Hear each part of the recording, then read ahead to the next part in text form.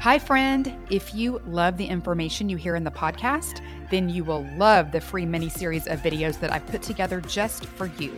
It's all about the biblical blueprint for health and teaches you exact principles I've taught to thousands of Christian women that result in weight loss, better sleep, increased energy, clearer skin, and sharper brains. You can go to thechristiannutritionist.com/miniseries to grab this free set of short, powerful teachings that will show you how to create better health God's way.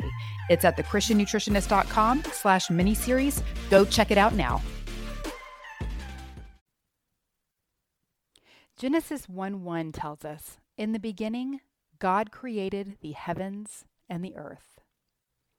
The creation story tells us God created light, land, water, plants, animals, and us, His people. The fullness of His creation coexists in the most extraordinary way. Our health is determined by how well we sync with these elements of creation. Light determines our circadian rhythm and hormonal patterns.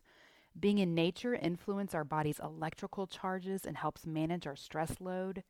Staying hydrated with clean water is critical to every function in the body. And plants and animals are the food provision that God has provided to nourish us. On this Earth Day, let us honor and celebrate the wonder of God's creation and the harmony of our existence.